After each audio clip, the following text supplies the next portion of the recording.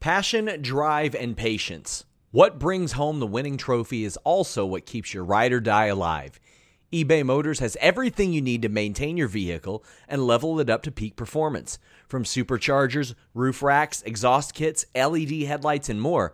Whether you're into speed, power, or style, eBay Motors has got you covered. With over 122 million parts for your number one ride or die, you'll always find exactly what you're looking for. And with eBay Guaranteed Fit, your part is guaranteed to fit your ride every time or your money back. Because with eBay Motors, you're burning rubber, not cash. With all the parts you need at the prices you want, it's easy to turn your car into the MVP and bring home that win. Keep your ride or die alive at ebaymotors.com. That's ebaymotors.com.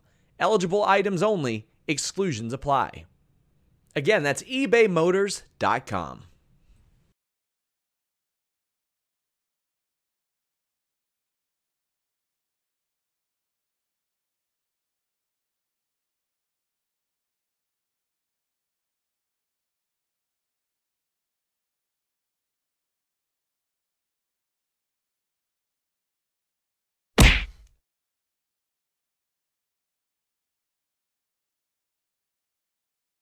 What up, Fightful friends and fam, and welcome to another episode of Fightful Wrestling Roundtable on this Tuesday, August 23rd. Shaq is back, but he's really a bit player in all this. We got another stacked lineup of panelists to break down all the exciting things, and man, they really are exciting these days in the pro wrestling world. First, he suited up for one of his 1,400 podcast appearances, recordings, streams today. John Alba, how's it going, my man? What's up, man? Glad we could finally make this work. It's been several months in the making, but I'm glad that we were able to make it happen. I'm excited to be here today. Yeah, not the only one working morning tonight. Samira making a time for us today. How's it going, Samira? I'm doing good. Just came from work and now I'm ready to talk all things wrestling. Where's the Charmander? I brought mine out, snuck him behind here, and I'm alone. There we go. Brand new Charmander. Gotta get. Why is mine so far away here? We'll prop him up somewhere close for today. Hey, twinning. Most importantly, I may have the head of hair in this equation, but I cannot for the life of me grow the beard. And honestly, Ryan, I think I'd be willing to make that trade in a heartbeat. Busted open, Sirius XM, Fight Nation's own Ryan McKinnell. How's it going, man?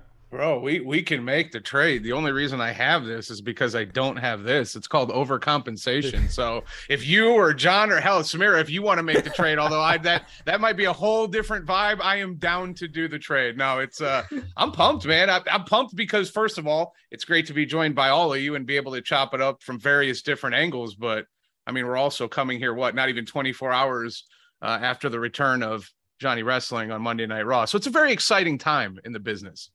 Making my segues easy, Ryan. So I can't help it. That is exactly where we are going to start. I know Ryan sent me a message on like Sundays, like, "Hey, where's the lineup for today?" I'm like, "I'll send you something," but especially in this Triple H era, who knows what it's going to look like come Tuesday? And so that's where we will start, guys. Johnny Gargano. It was expected. I feel like a lot of these surprise returns these days aren't that much of a surprise, but it was exciting to see nonetheless. We didn't know exactly when it was going to happen. Johnny Gargano came to terms with his departure from WWE December 2021. Kind of played it slow. Looked at the field, and I think it came together in the most poetic way under Triple H's creative leadership. Johnny Wrestling is back. We saw him reunite, in a sense, with his old family member, his old relative there, Theory. And in turn, what we saw, shout out to Brandon Thurston, 2.0, 2 million marks on viewership for Monday Night Raw. And as he mentioned, only promotion year over year from last year to this year to go up in viewership among total viewership and 18 to 49 demo. Now, we've seen these sort of spikes with AEW on its onset, WWE now under new creative and executive leadership. I want to start here. How confident are you guys that this upward trajectory isn't only a temporary boost, but is maybe a sign of longer-term stability and regrowth for WWE? We can start with John on that one. I think it's apparent that there's a ton of early interest in this that should sustain itself at least through the dog days of summer here, I would imagine, because what WWE programming has shown us in the past 3 weeks has been that you can expect the unexpected. And that's one of the traits about pro wrestling that I think attracts so many fans when you don't know what's genuinely going to happen. I don't think anybody knew Johnny Gargano was going to be returning on Monday Night Raw. Even the crowd, when Rebel Heart hit, they didn't even react in a way where it was a gigantic mega pop. It was, wait, is this what I think it is? That's a really, really great thing to have in your back pocket when you have fans thinking like that. I think trust is earned in just about every avenue of business, and WWE and life, right? And life, right? WWE has to continue to earn goodwill. That was something that AEW had the benefit of for so long, that there was so much goodwill from the fans because they knew that Tony Khan was thinking like a wrestling fan, and that would pay off, or that would at least give them the ideology of, okay, let's let it simmer for a little bit because I know in the end I'm going to get what favors and what services the fans. So look, they deserve the benefit of the doubt for the next few weeks and the next couple of months. I do think that there will be sustained interest, but you have to prove it on a week-to-week basis. Well, and you made a really great point there, which is excuse me there, sorry. What I love about it is, like you know, I opened it up by saying that the surprise return wasn't all that surprising, but what you pointed out, I think rightfully there, is Triple H isn't. I know a lot has happened in a few weeks, but I feel like with the AEW debuts a lot of the time, we know exactly where, we know exactly when. We thought Karrion Kross was coming back to WWE. We didn't expect it so soon. Sasha Banks, Naomi, they're coming back as far as fans are aware, but we don't exactly know when it's going to be. We thought maybe it would be the gauntlet match to challenge Liv Morgan for the women's title, or maybe they'd be entered into this tournament. But thus far, Triple H has played his cards very close, and these returns are happening as expected, but we don't know when. And I think that's a great sort of middle ground between expectations and mystery. Samira? Yeah, I agree with you. Like, I like not knowing when it's going to happen. Like we were saying, nobody really knew Johnny Gargano was going to come back last night. And I know I was excited because, like, nobody knew. Like, you knew, but you just didn't know. And that's what makes it so exciting. And I think they're on a great trend right now. And, like, you know, their numbers are going up because a lot of stuff is changing. Like, for all these wrestling companies, this summer was a big change for a lot of things. And I don't know, I feel like WWE is on a right track. I feel like maybe the creative team is, like, kind of seeing what the fans want, listening and going with their gut and changing what they want to do. And it's benefiting them, and we can only see what happens from here. I know, like, I was at the Gargano panel when he was talking, and, you know, they asked him at the end, like, you know, what is next for you? And I had a feeling he was going to go back to WWE, but, like, you know how he said, he goes, you know, I'm, like, weighing out my options right now and seeing, you know, what I want to do. It's like you knew he was going to go back, but, like, you know, it was like, how much of a weight was that going to be? And then he just came up last night, and I was just like, wait, what? I'm like, wait, this is happening? Like, so it's really exciting. I'm excited to see what else, you know, WWE is going to bring to the table in the next, like, couple weeks, couple months, and see, you know, how things have changed for them since what's been happening before all these new people came in power. Yeah, and Samira, you're talking about the excitement factor there, or the surprise element. How about the fact that they had Gargano come back and debut coming off a commercial break? Might seem small, right? You might not even notice that it happened that way, but you're just not used to those sort of things happening. You know, you get your little package, you come back into the arena, boom, music hits. And to John's point, right, you're like, wait, that's not wait, there's a delayed pop, right? And then the name shows up on the screen and everyone loses it. Shaq, back to your original sort of question about the equity, I guess, in terms of the viewership and John's point about proving themselves over the dog days of summer. Triple H has about as much equity in this business just based off the black and gold run. Like, prior to AEW, that was the most outstanding, consistent run of premium product, like premium live events, pay-per-views, whatever you want to call it, the takeovers, right? The in-between special shows that they would do. The wrestling for those 5-6 years, whatever it was some of the best that I've ever seen. Like, it was consistently amazing. I trust that guy. And here's the other thing. With WWE, they have a built-in audience. Yes, a lot of them have went away over the years, but it's in our fabric as Americans, as fans of combat sports. Doesn't matter if it's pro wrestling, boxing, mixed martial arts. I'm sure we all cross over a little bit in some regard, right? But over the years, that equity had dwindled. The erratic booking, the disjointed storytelling, the hot and cold booking, right? And it just, I think people gradually stepped away, at least from a regular sort of watching standpoint. Now they're hearing, even Tony Khan said, I watch a lot of wrestling. I watch their product. It's better. That was a PSA for WWE that, Tony Khan cut. He didn't need to do that, but he was honest about the landscape, right? And I think people are going to come back. I think they're going to stay because they were always WWE fans, but they just gave them too many reasons not to watch, right? It was just too much of an investment without the payoff.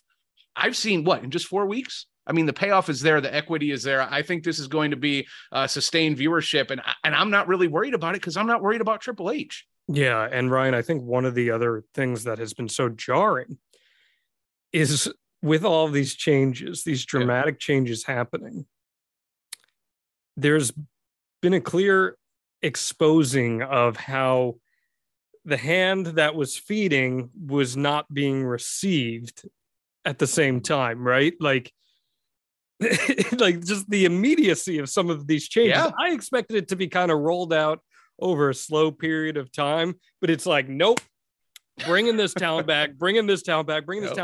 We're changing up how we structure our show. Like you said, coming out of commercial break with a return, we're giving more time for these matches to go out there and breathe a little bit. We're not going to micromanage commentary, and we're going to kind of let them do their thing in a way that doesn't sound unnatural. And we talked about this off air, but they have depolished the WWE product. And I don't look at that as a negative. I think the WWE product was so super shiny, like this annoying light over my shoulder sometimes, that you'd want to go out there and be like, stop, like, give me something gritty. Give me something that feels real. The secret of pro wrestling is that it is an industry built on a lie.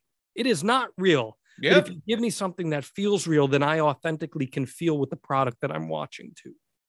I love that. And, a very quick PSA on the note of PSAs.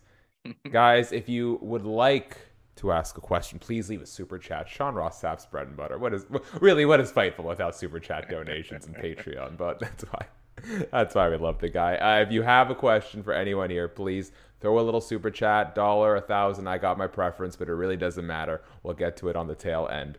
Part 2 of this, as we sort of continue the celebration of Triple H and the direction of WWE. You guys, we've suffered a lot. We have suffered a lot, and I think it's time to. When wrestling is good, it is damn good, and I think this calls for celebration. Shaq, I was gonna say, what John referenced when we were off air. I said it feels good not to have to hate watch the main roster now because I have obligations. I do have to watch the show, but so often it was very laborious. Laborious? Hey, whatever you want to use. Tomato. Whatever. But I will point out something in the chat, in the live chat. Sarah's wondering, the surprise debuts are great, but it's not going to last forever. Is this a bit of a honeymoon phase? So that's actually a great sort of jump off point, because part 2 of this is, what do we like the most about Triple H's direction that gives us hope? And I'll start here with a tiny thing, but something I think has a really important overarching effect. It's the care. It's the care that is going into all aspects of this stuff. Like, we're seeing a lot of new talent, but they're not immediately dumping old storylines from Vince's regime. We're seeing things play out, which I appreciate. Part 2, Killer Cross, not on last Friday's SmackDown, but the Friday before that. Him and Scarlett cut a promo on Drew McIntyre. At the end of the promo, he peeks around the corner. You see Drew McIntyre's back. Drew's music cues up. goes to a main shot of the arena. You see Drew McIntyre walk out. These people are in the workplace. They are not separated in different zones, in different cities, in different countries until the time, calls for the lights to go black and someone to pop out. I love that. You talked about the grittiness. We have to create a resemblance of a real-life workplace scenario. People don't just spend time with the guy they hate for 6 months at a time. They have relationships. Roman asking Sammy to talk to Kevin. Little things like that are making the WWE universe actually feel alive. And even the little camera cuts, that's a physical representation of what I feel is like a new philosophy towards the creative direction of WWE. I love that they're actually thinking about things not in pockets, but as a whole. Samira, what do you like most about that? What gives you the most hope about the direction that we're going in here? I don't know. I just, like, Ryan was saying, like, I trust Triple H because he knows how to do things. Like, we were talking about how he was, doing the stuff in NXT. It was very entertaining. It's just like, I don't know what it is. It's just amazing to watch, like, how they wrestle and, like, how he puts on a show.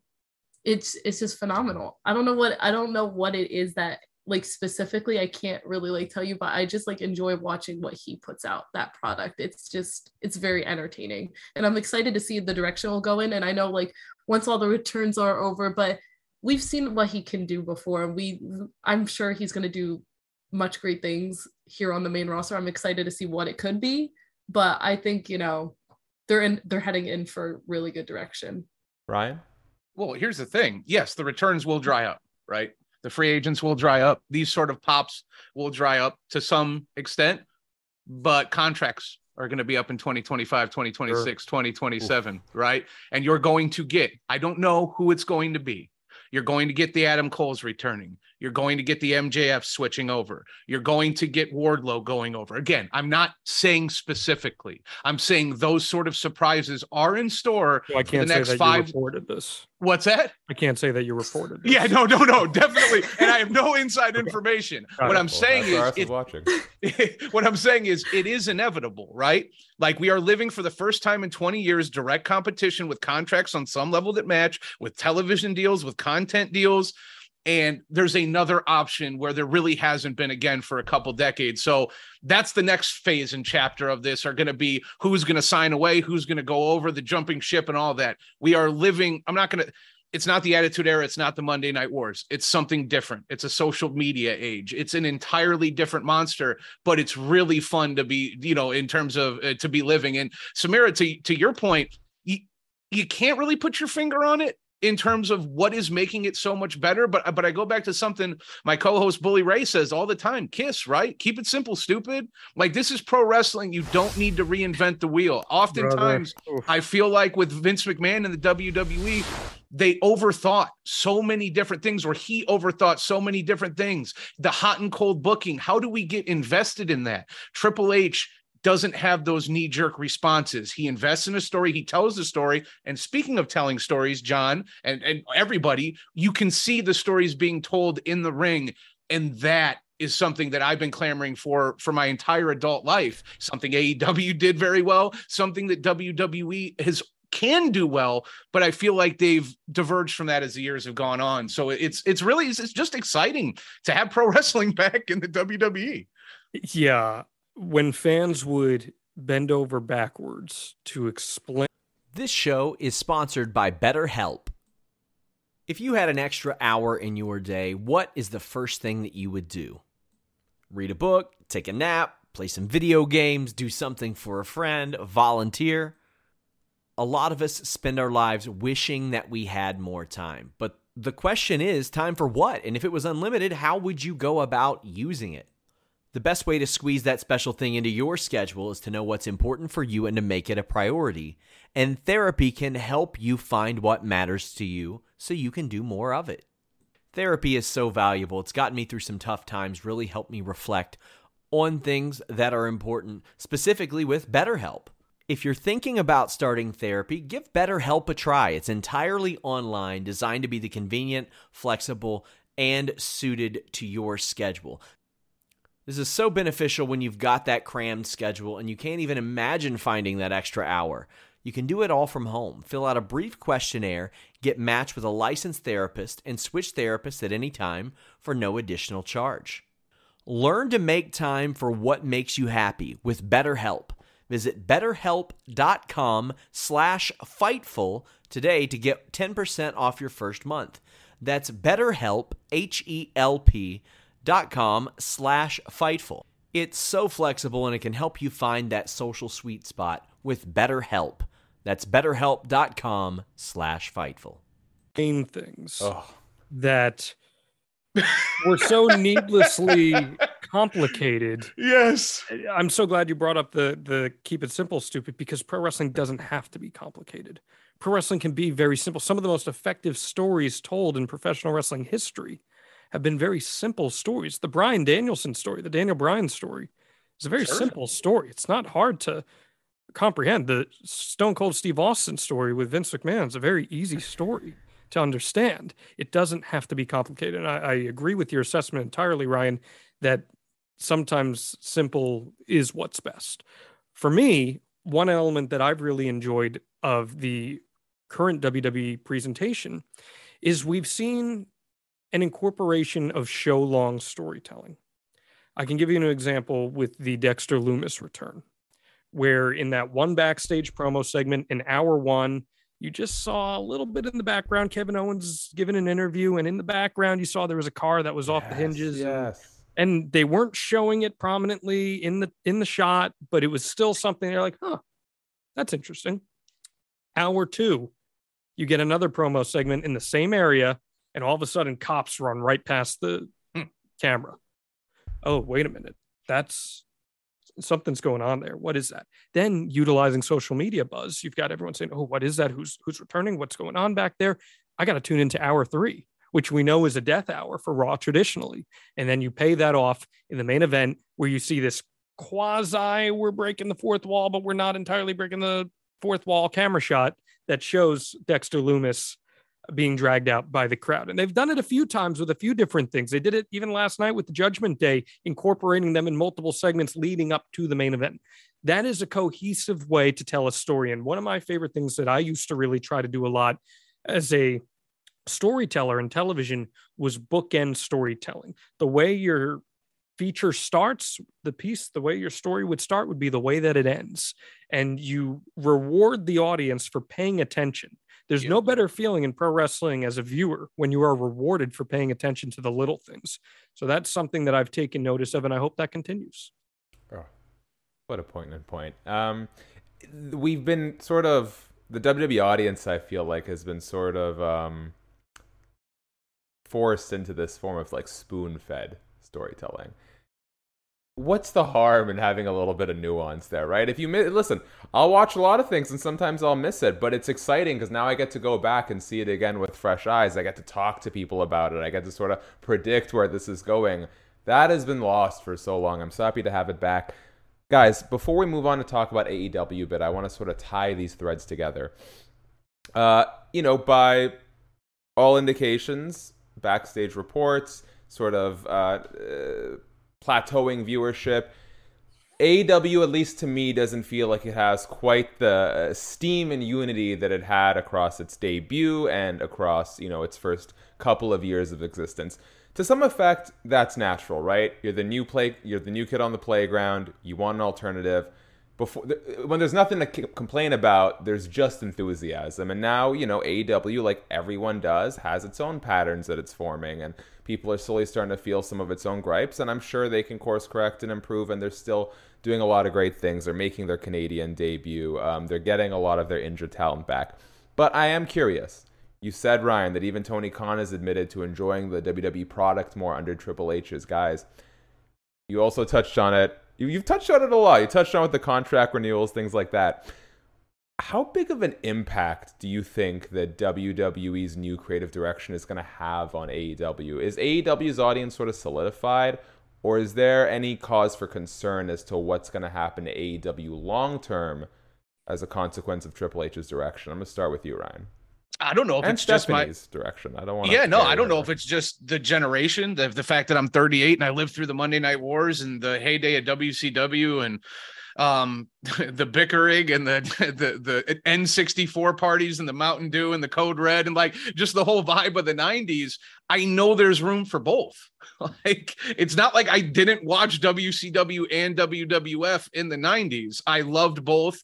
I watched both, and they're both a part of, who I am today as a gray beard. You know what I mean? So like, it explains why your beard's gray. Yeah, right. Yes, all the bickering and all the subgenres I'm into, heavy metal and hip hop and pro wrestling and MMA and Star Wars. Everyone loves to bitch and moan, but it's a good thing, right? Like to kind of bring that full circle. The conversation is good. The competition is good. Having ratings discussion is good. Having discussions about who's the better Hoss, Wardlow or insert, Hoss in the WWE. I don't know who you'd use in that situation, but yeah, there you go. Sure.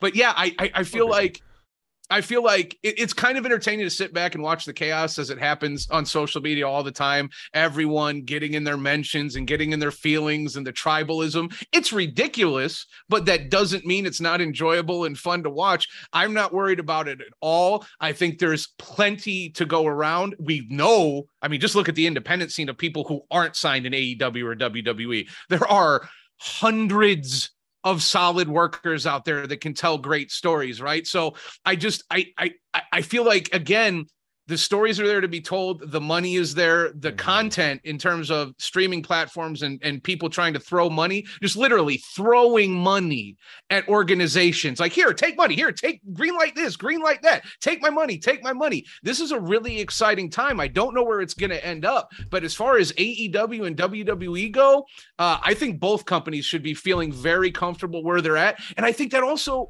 to reference what we were talking about earlier, Tony Khan saying that WWE is good and I'm watching and the stories are good and it's getting better, that shows confidence in Tony Khan. Tony Khan doesn't care. I don't think AEW is worried about what WWE is doing at all. And honestly, vice versa, because everyone's making money. Yeah, there might be some backstage stuff in AEW, but in regards to that, I don't even care about that because that's happened in every company since the beginning of time, and drama's good. It might not be good for everybody, but it's good for me as a viewer. John, as someone with a lot of business experience here, why would AEW have cause for concern? I want to pivot it a little bit.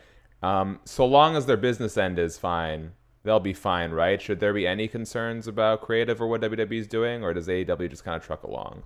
I think the only concern AEW probably has is that, and Matt Hardy and I talked about this on his podcast, is that if Triple H's regime here proves that WWE becomes a desirable place to work on a large scale for a lot of talent, well, one, that's going to draw up contract negotiation prices. That's going to raise the roof on those. And yeah, you might lose some talent like the MJFs, like the Wardlows that you have built. But here's the other side of that. It's kind of what Ryan alluded to. There's no shortage of great talent out there right now. So if you did lose a great talent to WWE, there's another great talent out there on the independent scene that you can bring in and morph into your image of a superstar. One thing that AEW does deal with right now, and I use the term all the time, and maybe it's perhaps the wrong term, but I say it's a bloated roster. And I don't mean that in the sense of, oh, you should cut a bunch of people. But you've got a huge roster that you're struggling to find consistent broadcast television time for. So if some talent were to leave and go to a company like WWE that has 6-7 hours of weekly TV, well, maybe that would allow for some other talent in AEW that are being overshadowed to get an opportunity to be showcased. I was going to say, you don't even have to go to the independents right away. I feel like there's enough meat on the roster that's not getting the time it needs. Sure. So ultimately, you can look at the negatives. I think the negatives for AEW more than anything else right now is to just make sure that there are checks and balances up and down the company backstage. Make sure that we know Tony Khan is super hands-on in just about every element of the company. It is okay to delegate to other people. Yeah. There's nothing wrong with delegating. In fact, I would argue that a great leader delegates properly. So hopefully with these new delegations we've seen in recent weeks, hopefully that is something that works itself out backstage with AEW. And I think both of these companies are healthy in their own different respective ways. Samira, are you as optimistic about the future? I thought it was the youth that was supposed to be optimistic, but look at John and Ryan here with the healthy attitudes. Samira, how do you feel about AEW as it pertains to the WWE? I don't know. I feel like nobody really should have anything to be worried about. They need to like focus on their own program and who they have on their roster, not worried about, oh, they're doing this, so like we got to do this and we got to one up them. It's good to just focus on your product and what you have. And I think like both of them are doing such a great job on their own, and that's what they're doing. They're just focusing on like, how can we, get more people? How can we get more eyes? And there's like so much wrestling nowadays. And, we got different companies, but, obviously the main ones, you got WWE, you got AEW, but I don't know. I see them going, how do I word this? Like, I just see them doing what they need to do to be successful and just hopefully not worry about each other, because if you're trying to one up the other, it's not going to be good. Hey, well, maybe we'll have another war. That will be kind of fun. I mean, I don't know. That's what I think, but like, I don't know. I think it would be so interesting, honestly, but hopefully like maybe this means more working together with other promotions. I mean, we've seen that a lot, and I personally would love that. Like a crossover like that would be huge. Like you wouldn't expect it. So I don't know. I don't think they have anything to worry about, honestly. The one thing I'll push back on there, Samira, is that I do think it is important to be watching what your competition is doing, because I think it forces you to have self-evaluation and self-awareness with your product. Because sometimes you get very comfortable with what you're doing. And if you see that another company is doing something that works, not saying that you should copy what they're doing, but I do think it's important to say, okay, is what we're doing servicing our audience right now in a way that makes them feel fulfilled as a viewer? Oh, I was going to say, and also keep an eye on their talent. Because again, but you mentioned contracts. It's like, if you're WWE, you want to see what's happening with MJF. You want to know? You want to see how long he's. Right? What's up, dude? Where is Wardlow? Wardlow screams WWE. 100%. Yes, Wardlow, MJF, like the perfect baby face and the perfect heel. If you're WWE, you have to watch that, because you have to have your eyes on them. You have to be, looking for the next future, whatever. And yeah, in terms of worry, that would be the one thing if I was AEW I would be worried about, is the piggy bank that WWE has at their disposal. I know Tony Khan is a wealthy man. I know AEW has plenty of money behind him. But you got to feel like if WWE really wants someone, really wants someone, like really, they can go get them. And if I'm AEW, I'm terrified of the prospect of them poaching MJF, because I said it 3 years ago when Double or Nothing was here in Vegas for that first show, and MJF was getting carried out of the press conference, and our friend Andreas Hale, he mirrored him for WrestleMania. I think it was for a Yahoo Sports piece. I don't remember exactly what, but I remember talking to Andreas, and he was like, dude, he never breaks character. Like, he's always on 100% of the time. And this was when he was like 22 or whatever he was. Like, he is a gem, right? Like, he's special in a world full of special people and entertainers and artists and creatives. He almost stands alone. So that's like the one thing I would be, Shaq, to your point, that's like the one thing I would be worried about if I was AEW. I'm like, please don't take MJF. So I don't know what's happening with that story, but, or if it is a story or what exactly is going on, but that's a concern. Well, speaking of keeping an eye on your competition and self-reflecting, I took one look at John in his suit, and I thought, damn, I underdressed, and man, I need to shave my chest hair. So here we are. Hey, buddy, look, I got some. Easy, there's children. There are children on this stream, hey, John. Well, you know what, John? There's no perfect segue. No more perfect segue, because the theme of this has been sex appeal and not to worry. So, what's going on here? Where is this going here? If you are worried about your sexual performance, oh, I see. And if Triple H's creative lead isn't getting you rock hard with emotion, Sean Ross Sapp has something to tell you guys. Might help you out. Here we go, Sean. If you want erect penises, well, one at least, yours, use BlueChew.com. But it's not just about that. Even though it is a lot about that, it's about that performance. It's about having that confidence. Blue Chew is made with the same active ingredients as Viagra and Cialis. So you know they work, but they work on your schedule. Or not your schedule. Maybe you're not up to task. Blue Chew takes care of that for you, my friend. Get you ready whenever the mood arises or when it doesn't. prescribed online, shipped straight to your door in a discreet package, and you don't have to wait in line at the pharmacy or the doctor's office. It's because you consult with an online physician, and if approved, come straight to your door. That way you can, you know the rest. Just pay $5 shipping when you use that code FIGHTFUL. Otherwise, your first shipment is free. That's BlueChew.com and the code FIGHTFUL. Okay. And we are back, Sean. I could not hear what you said. I think the audience could, though. So thank you for keeping everyone satisfied. Talking about satisfaction. Shout out to Trish Stratus, hometown hero, making her way back on Monday Night Raw. You mentioned MJF. Man, we're so on the same page. It's almost as if I sent you guys the questions and the topics in advance. I did want to talk about this a little bit because... oh, wait, no. We didn't even get to AEW yet. My bad. Okay, let's talk about AEW very briefly because I see we took our time with the Triple H stuff. There are reports of some duress backstage in AEW as it pertains to talent getting along. I don't want to speculate too much on things. You know, I'll leave it to SRS to get those reports out there on Fightful and Fightful Select. But I do want to take this moment to kind of talk about a bigger picture here. We've seen it in the past with like WCW, at times at WWE. How, John, you mentioned Tony Khan learning how to delegate better.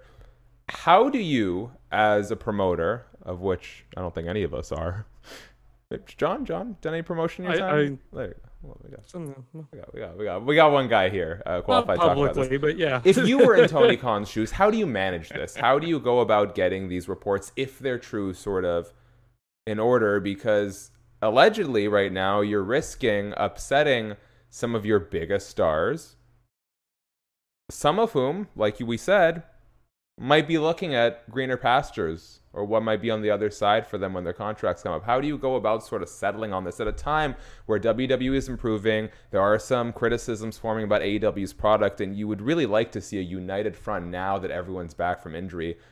John, we'll go back to you to start here. What would you do if you were Tony Khan, and if these reports were true? Again, I think what Tony did do a few weeks ago with assigning official roles for people who are respected within the industry, I think that's a huge thing that you can do to show your roster that, okay, delegation is going to go through this flow chart, and if you have a question about this, you can go to this person. If you have a question about this, you can go to this person. And one thing that I think has been unfair to AEW that we tend to forget as consumers because of how popular it has become is that it is still a very young company, and it was a startup. It was a multi-million dollar startup, but it was a startup. And because of the success it has, I think there has been less leeway in the growing pains. I think what's happening now that we're seeing WWE have some of this short-term success here, and with the prominence and prevalence of social media, we have the ability to see within some of those cracks that once that honeymoon stage wears off, there's going to be some dissension amongst the ranks, but that happens in every avenue of work. Keeping the troops happy in a newsroom is very hard. Keeping the troops happy in any single working environment can become very difficult. So I just think, as I said before, the biggest thing that they can focus on is ensuring that there's proper delegation up and down the charts. I've talked to a lot of different AEW wrestlers about this in the past few weeks, and you get both sides of the equation just as there is in any story. So as long as there is that conscious effort being made to delegate properly, I think you will eventually see a lot of these, I don't even know what the right word to refer to them is, these discretions simmer down a little bit. Samira, are you happy at work? I'm happy at work. Man, that was not the question I was expecting. I wasn't expecting that either. I was like, oh, wait a second. Put our girl on the spot. This isn't about me. Wow. Well, now you and I can have some backstage. I'm just glad he didn't ask me that. So I'm glad that went to you. We got it. Took the least Yes, I am very there. happy at work. I'm so happy to hear that. Well, you know, I didn't want to put John in a compromising position before he does 8 other podcasts today. So it's true. This is easier avenue to explore. No, but Samira, what do you think about sort of the rumors of what's going on, and yeah, how would you sort of navigate it if you were in there? Oh my gosh. Pull on your experience as an entrepreneur here, girl. You got it. I don't know. It's just like the most important thing is obviously you want everybody to be happy and like where they are. Because if they're not, they're gonna obviously up and leave and go somewhere else where they're much more appreciated or like more time or whatever that might be that they are looking for. And of course, you just want everybody happy.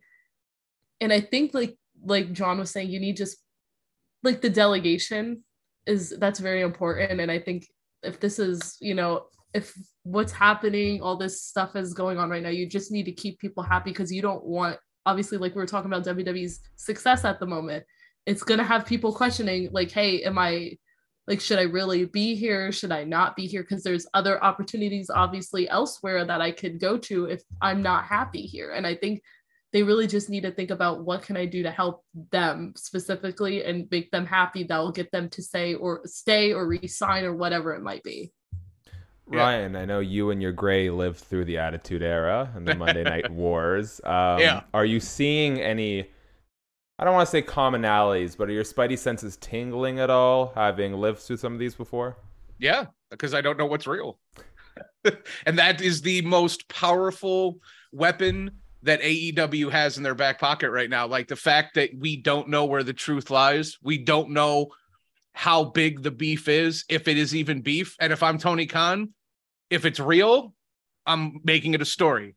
If it's not, if it's already a part of the story, then he has used modern media. He has worked shows. He has worked journalists. He is, you know what I'm saying? Like this is a new level of storytelling that we haven't seen in the social media age, right? I tend to think where there's smoke, there's fire. Again, I'm not speculating, but there's enough reports out there. There's enough people who've spoken as sources that there's probably something going on over there. All right. So if I'm Tony Khan, I sit down in a room. You have a conversation with all the talent. You're never going to make everyone happy, to your point, earlier, right? Like every workplace has its issues. The difference between their workplace and all of our workplaces is they're paid a lot of money. Everybody on the AEW roster is living comfortably. Now, if I'm Tony Khan, you want to go to WWE, that's fine. You're going to be on a roster with, well, we can name 20 women who are probably the best women's wrestlers in the world. Their women's roster is stacked at a level I don't know if I've ever seen a roster stacked. Like it's literally ridiculous. Asuka, Charlotte, Bayley, Sasha, Naomi, if they return, the list goes on and on and on and on and on, right? And then with the men as well, like if you're threatening to go to WWE, or if you think there's greener pastures, it's like, okay, that's fine. You got Kevin Owens, Sami Zayn, Roman Reigns, Seth Rollins, Cody Rhodes, the list goes on and on and on and on, right? So it doesn't necessarily mean that it's going to be greener pastures. Tony Khan pays his employees a lot of money. You pay them to be professionals. You pay them to tell stories. So be professionals and tell stories and make a lot of money in the process, because there is serious legs to whatever sort of drama might be happening in AEW right now. That is a tailor-made, ready-made story to tell. Do it, because we don't know where the truth lies. And those are the best stories that we've seen. The NWO, the Outsiders, Sean and Brett, right? Like over time, it's a tried and true sort of formula, and we're living it right now. And for the people that didn't live through the Attitude Era, or the people that didn't get that sort of back and forth in the 90s, you're getting it now, and you cannot tell me it's not awesome. You can't say this isn't fun. To build off of that, as long as pro wrestling has been around, there have been egos in locker rooms. Like Ryan, you've been watching pro wrestling since Lou Thesz's first match. You know that there has been, because pro wrestling is a bubble. It's an insulary bubble, for better or for worse. There are a lot of people in pro wrestling who have never had that real world experience, that they live in an industry that, as I had said earlier, is built on a lie that feeds egos, that feeds power trips. And as a result of that, you're going to get people who either rationally or irrationally find themselves disgruntled. So it's a matter of how do you combat that? And I think one of the options you have, as you alluded to, is you run with it. But that's not always going to work out. For all we know how this MJF situation has unfolded, we don't know truly what kind of bad feelings there are. Maybe there's none at all, but there also may be. So you do have to walk that fine line in that sense too. A quick question for this before we wrap up on our last topic, guys. If you have any questions, please leave a super chat. I also, by the way, Shaq, I think MJF's coming back like within the next week and a half, 2 weeks. I feel like there's your official prediction. Yeah, throw it down. Breaking news. I know nothing. Don't get me excited. I know nothing. Don't throw that out there. Now I I'm all have pumped not up been told anything. This is my opinion. I believe that the pivot with Moxley and Punk is to bring MJF back into fold, because I can't think of anything that's bigger than Moxley and Punk right now. Do you know how big that story would be if MJF gets involved in this and the backstage drama and the promos he would be able to? Oh my God! And I'm not trying to hijack you, Shaq, and I apologize. No, please. That's a great point. I can't think of anything that's bigger than Moxley Punk versus other than an MJF return. Yeah. Can anybody else? I don't know. No, I'm happy with it. No, it's great. And sort of if they want to do an Invader angle, right? WWE, and I don't even know if you would you call Danielson and Punk WWE guys, or would you call them ROH originals? That's kind of another fun curveball that's being thrown in here. The inclusion of ROH and all this, and what is the Blackpool Combat Club? I feel like a mark again, and I proudly exclaim that. It's super cool to be living this as an adult when I never felt I would feel like this again. Okay, I really didn't. This is perfect. So for clarity's sake, I was between 4 to 6 years old. I was about 4 years old, like the height of the Attitude Era. Yeah. So I like this because I'm the young guy on Busted Open, but now we're doing this. I'm like the old guy. I kind of get to feel. Well, I know, and I like the layers here. Everyone's got a different perspective to bring to it. That's why Shaq curates these, man. I would like to know. I talked to Eric Bischoff recently. Shout out to your friend John. And one of the things we discussed one of the things Eric mentioned was how AEW and Tony Khan tend to cater more to sort of the in-the-know hardcore fan, whereas WWE has a bit of a broader appeal. You compare the stuff that we're going through right now with the backstage reports, Ryan, to, the NWO, the Outsiders, etc. Does that mean a lot for AEW trying to capture a broader audience? And what I ask is, when the NWO and the Outsiders were a thing, obviously it was a huge wrestling boom at the time, but did that translate for a more casual viewer because it's held in such high regard now? Yeah, I never like to use that era as like a direct comparison because the ratings, the 6s and 7s and you, like you said, you were between 4 and 6 during the Attitude Era, dude. Everyone had a Stone Cold shirt or a Rock shirt or an NWO Wolfpack shirt or an NWO Black and White shirt. Everybody played N64, WCW, NWO Revenge or WrestleMania 2000. Like it wasn't the NFL. It was outdrawing Monday Night Football. I was going to say for us, though, it was. But for us, like of our age, it was bigger than the NFL. It was everything to teenagers in the 90s. Everything. Men, women, it didn't matter. Everybody knew about what was happening. So I can't compare it to that, but it's the closest thing I think we're ever going to get. And I never thought we'd see it again because I thought, WWE was the show in town the last 20 years. There was nothing on the horizon that would have suggested to me that we were going to get a rival, let alone, the son of an NFL owner, $1 billion owner that he's a forum kid. Like Tony Khan is a encyclopedia of professional wrestling fandom. And he's basically got his toy box and he's opening up, his LJN figures and his Mattel figures, and he's fantasy booking, but he's doing it with real life flesh and blood, right? Like so yeah, exactly. It's completely different than the 90s, but that's not a bad thing. I mean, there's similarities. We've been talking about this. Yes, exactly. There you go. It's like those toys from the Attitude Era that had like the little silver metal things on the bottom where you put it against the bottom of the Titantron thing and it played their entrance themes for 15 seconds. I had one of those. He's got that at his disposal right now. It's great. So no, it's not exactly the same, but it's the closest thing a generation is going to get. And yeah, I think both companies should be leaning into it on some level. Okay. I think, and they've acknowledged it in some of the promos, even WWE has. So yeah, it's a good problem to have. See, Samira, there are these things called VHSs back in the day. I know what they are. I grew up with those still. So mean to me, John. I'm just kidding. Shout out Coliseum Home Video for raising us all. Amen. Now you've lost me. But, I'm also. Does it matter to them in Canada? Does that make any difference to this conversation? No. I feel like Coliseum Home Video was up in Canada. Yeah, we had Blockbuster and Rogers. Those were like our two. Well, Coliseum Home Video was the production company. Yeah, they I were the remember production this. I company remember that this put- prefacing like my In Your House Undertaker versus Mankind tapes. Yes. Yes. Okay, good. Look at that. I brought it back. Okay, guys. Last thing before we wrap up here.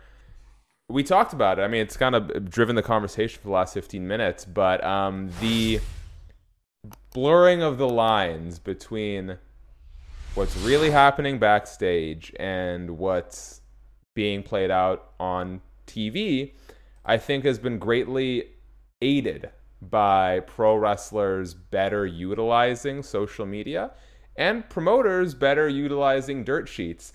I think for a long time we've sort of proclaimed that kayfabe is dead as a consequence of the internet and everyone has access to everything that's happening. We've seen guys like MJF really sort of turn that formula on its head and use sort of the thing that killed kayfabe as its greatest strength. Even Dax the other day posted a photo with CM Punk and sort of teased the backstage reports. What I want to know from you guys are, who are some of the wrestlers who you think are doing the best job of blurring this line? And do you think that the sort of formula has been unlocked to reintroduce this sort of blurring of the lines long-term in pro wrestling? I'm going to open the field for anyone who has a thought here. You want me to start? Are you pointing? Who are you pointing? Ryan, I don't know who you're pointing at. I was pointing at the collective, the royal we. I was tossing either John or Samira. Samira, what do you got? Because I'd love to hear your perspective on this, Samira. As a social media aficionado. Right. Like, it's like hard to like say because like there's just so many people. I don't know. I think there's a great irony. Eddie in the Kingston. fact- Yeah, Eddie's good. He's Yeah. good at it. There's a great irony in the fact that the new kayfabe is reality, where you can use reality to create kayfabe, if that makes sense. Like you just alluded to, you're leaning into these real life issues to blur the lines that in turn become wrestling storylines. So you're utilizing that to your advantage Yeah. to create a style of programming that is very niche, but also very successful in terms of drumming up interest. I think you mentioned a few there. Dax is great at it. Yeah. MJF is obviously great at it. Cody is always good at leaning into stuff. He's super good at that. I actually think that MJF, we all would think that MJF uses social media, right? And he adds. I actually think he doesn't. I actually think he'd be better served to be like a John Moxley. I think some of the people who best use social media in the social media age are people who don't use it at all. Like John Moxley. Moxley, his character fits. Like that dude doesn't use social media. Good for him. Like Well, I don't want to MJF's see totally off social media now. That's what I'm saying. And it's Yeah. great because it adds to the aura of John Moxley, right? MJF is posting cat pictures. Like, okay, that's cool. Like, I mean, I like that you're human and you've got a life outside of professional wrestling, but you are also a one of one. And part of what makes you unique is we don't know where the line sits with him. So I would actually, there are certain talents that I would like that could benefit themselves by being off of social media. And then there's talents that I think are just the social media is a huge tool for them. And a name that really pops out to me is Big E. I think Big E and his humanizing and not even before the injury and the neck injury, the Seinfeld stuff, the social issues, the progressiveness, like that dude's social media makes me want to be a fan, not just now, but for life. So I think it's a case by case basis, but there's people that use it correctly. I think there's people that use it incorrectly. There's people that don't use it at all. John Moxley that I think is using it correctly. So we're kind of all living it. It's only been like the last 10 years, give or take, right, of this really being a thing and being something to watch and being like a measurable metric. And I think everyone's just kind of figuring out their own voice as it goes along. I do want to take a quick detour because I'm always here for a Big E appreciation thread. I was actually having a conversation with someone recently and about like what you would change about yourself. And I said, I want to be as beloved as Big E, but not because I want attention. It's because from all accounts of everybody I've talked to, he makes you feel better. Mm-hmm. Having him around makes you happy. And I'm like, I don't know how to unlock that because I piss a lot of people off. But I wish I could bring the same sort of joy and enthusiasm that makes everyone around me feel so much better. And Big E, I haven't even met the guy, and just seeing him talk in interviews makes me feel that way. Yep. So shout out to Big E. Eddie Kingston, I brought him up. I think he's actually one of the best at. And listen, what other workplace, especially on a national scale, could you go out there and call someone a C word on Twitter and not be like severely reprimanded? Like, that dude is so part of me is like, there is no way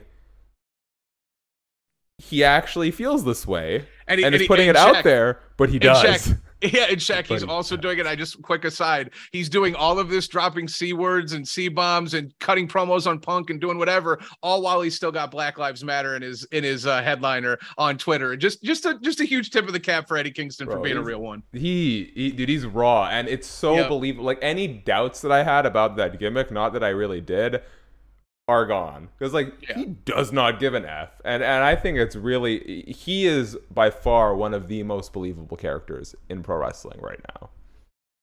Real sells. People like reality, and that's a huge element of that. And there's one thing that I will counter you on, Ryan. This is a conversation that Danny Cage and I have had a lot, the owner of the Monster Factory. He doesn't like when his wrestlers, his trainees, use their social medias as kayfabe. His argument is that when people follow an actor, they're following them for the person, not for the character they played in a movie. So he doesn't like to see his wrestlers work in angles because he thinks that there's a better way to connect with people authentically by being yourself that will get them to draw and want to watch your character. And I just thought that was an interesting perspective. I'm not saying I agree with it entirely, but it was an interesting perspective. I guess the counter I would have to that is actors change their roles every 6 months. New movie, Tom Cruise is whatever. Well, Tom Cruise has played the same role for like 30 years, but maybe not the best example. But no, they change their roles. When you're a talent, when you're a worker, when you're a wrestler, you stay the same character for 30, 40 years, if you're a Hall of Famer and you stick around that long. So again, I think we all agree it's a case-by-case basis. Some people, it serves their character, like Jon Moxley, to leave that shroud of mystery and to maybe not have that. And then for other people like Big E, open it up, man. Like, show me the whole thing. I don't know. I don't know how you choose and pick and choose which one fits. I guess you kind of get the idea when, I don't know, you hire the wrestler and you get to know more about him. But I get Danny Cage's point. We just brought up Big E, right? There is a huge benefit of just being yourself and bringing people in and making them feel attached to you and feeling like, he's one of us. Like, you could go out and kick it and play video games with Big E and shoot the shit and eat chicken wings and have a good old time. Someone in the chat complained that we clickbait this video by putting MJF in the thumbnail, even though we are actively having a conversation about MJF. About 20 minutes on MJF. I know, but you know what? I'm in a giving mood. So as we wrap up here, I'll give it a couple more minutes. Someone is asking, how do you execute the MJF return to AEW that sort of fits with the blurring of the lines of his departure? Anyone have any booking theories? I can tell John has been thinking about this one. It hinges entirely on the direction you take CM Punk in. Yeah. It hinges entirely on that. If Punk were to turn heel and they lean into the fact that he's not everything he said he was, then Max all of a sudden can have this unforeseen babyface run that nobody saw coming at all, where he's like, I was right, I told you. And he can play the defender of AEW. Which is this weird dynamic that I never expected we would really see, cool. But it's must-see TV, right? 100%. So I don't think you can just go back to the well with Max being the same character that he was either. Oh. He called Tony Khan an effing mark in his final promo. Like, you can't just go back from that. Said it a few times. Yeah. He laid it in thick. That's my thought. Oh my, do a CM Punk John Cena-esque run with MJF and Punk. There's great dynamic. But with MJF playing the Cena role, what? There's great dynamic though, and that's a great storytelling technique, right? Like, character-wise, you are not who you said you were. And that puts Punk on this personal discovery journey. That puts MJF on a personal discovery journey. But then on the flip side of that, John Moxley's the hottest act you've got in the company right now. And do you really want to push him off to the side like that? So I'm not really sure. They've got me. My gut says Max is coming back within the next 2 weeks. I could be totally wrong, but I don't know what's bigger. And Samira, you've been to AEW pay-per-views. You know what the atmospheres are like. Yeah. I don't think there's anything bigger than Max coming back right now. I think a lot of people would be excited to see him return. He's been gone for, a while now. And I agree with you, John. If he came back that way, that would be such like a, oh my God, like what is he doing? Like, it's like crazy. Yeah. So I hope you're right about that. Actually, that would be insane. Because also you don't even need to book it as him like the defender of AEW, to Shaq's point, right? Like it can just be like, I think it was you, John, who said, you're everything I knew you were, and everybody that loved you and said that you were this hero and this anti-hero, it was all nonsense. So it's like he doesn't even need to come to the defense of Tony Khan or John Moxley or AEW. He can just come to the defense of himself while propping up the AEW flag. You can do it in a really creative, sort of subtle way, and it's like we were all alluding to. It's exciting because of the unknown, and the possibility of even a tweener MJF is just unfathomable. But I'm here for it. It's going to be such a good end to 2022. MJF, Kenny, CM Punk, Moxley, all the big players are there. You got the Elite versus Undisputed Era thing bubbling up. WWE's doing great stuff. I'm gonna pour one out for like Pac and all the talent that I love, who are not gonna have any airtime now. Shout out to Malachi Black as well. Isn't it crazy that Death Triangle seemed like they were the ones that were tailor made for these trios titles? And then, not everything can be great all the time, but fingers crossed. Shout out to Death Triangle and House of Black. Oh, man, those groups can work. House of Black, I mean, both of them. I don't want to, yes, Death Triangle, House of Black. They're both licenses to print money with some of the most talented individuals in the entire business in a faction. They need to be at the top of the card. They have to be. And I don't really care at what sacrifice that comes at. I really don't. There's so many opportunities for cool trios in AW. I've been in Matt Hardy's ear being like, you need to pair with Top Flight and have this like mentor Hardy Top Flight. You're the next generation of high flyers thing. There's so many cool opportunities for trios in AW. So I really hope that trios division develops into something very fun, because that's something WWE is not going to offer in all likelihood. So that is an opportunity to watch your competition and be like, hey, great point. Look what we can do. Love it, guys.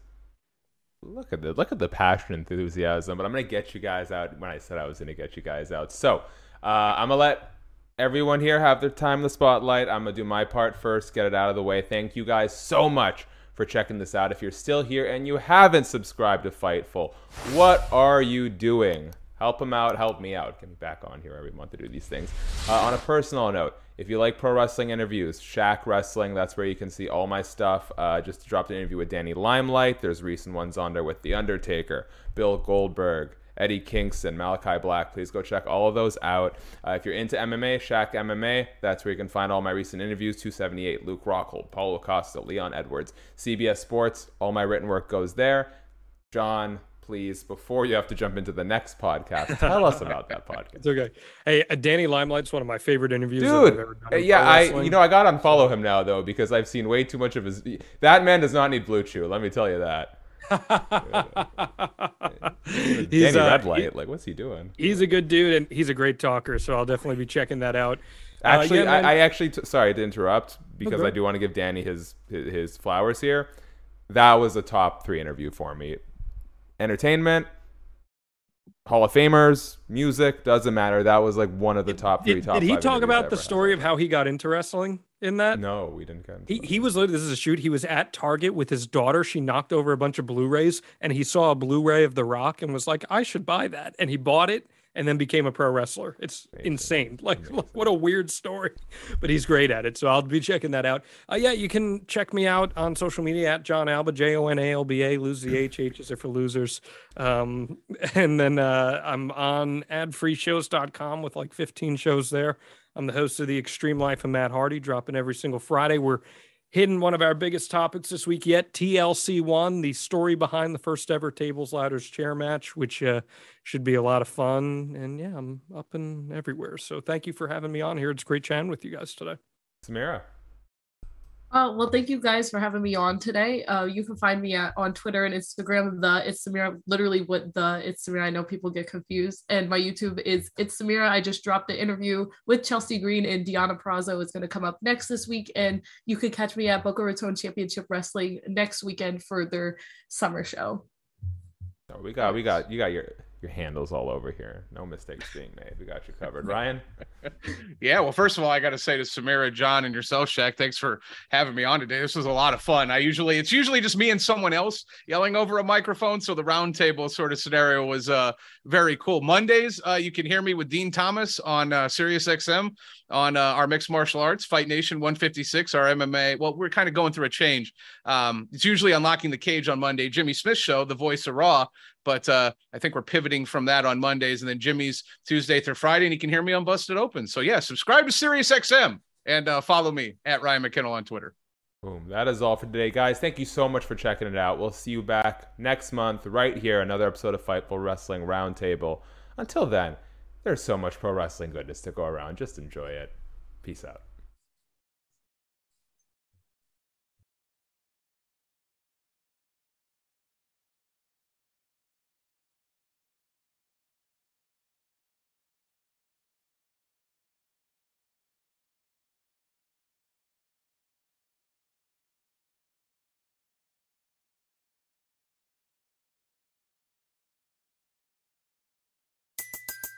Everybody in your crew identifies as either Big Mac Burger, McNuggets, or McCrispy Sandwich. But you're the Filet-O-Fish Sandwich all day. That crispy fish, that savory tartar sauce, that melty cheese, that pillowy bun. Yeah, you get it. Every time. And if you love the Filet-O-Fish, right now you can catch two of the classics you love for just $6. Limited time only. Price and participation may vary. Cannot be combined with any other offer. Single item at regular price. Ba-da-ba-ba-ba.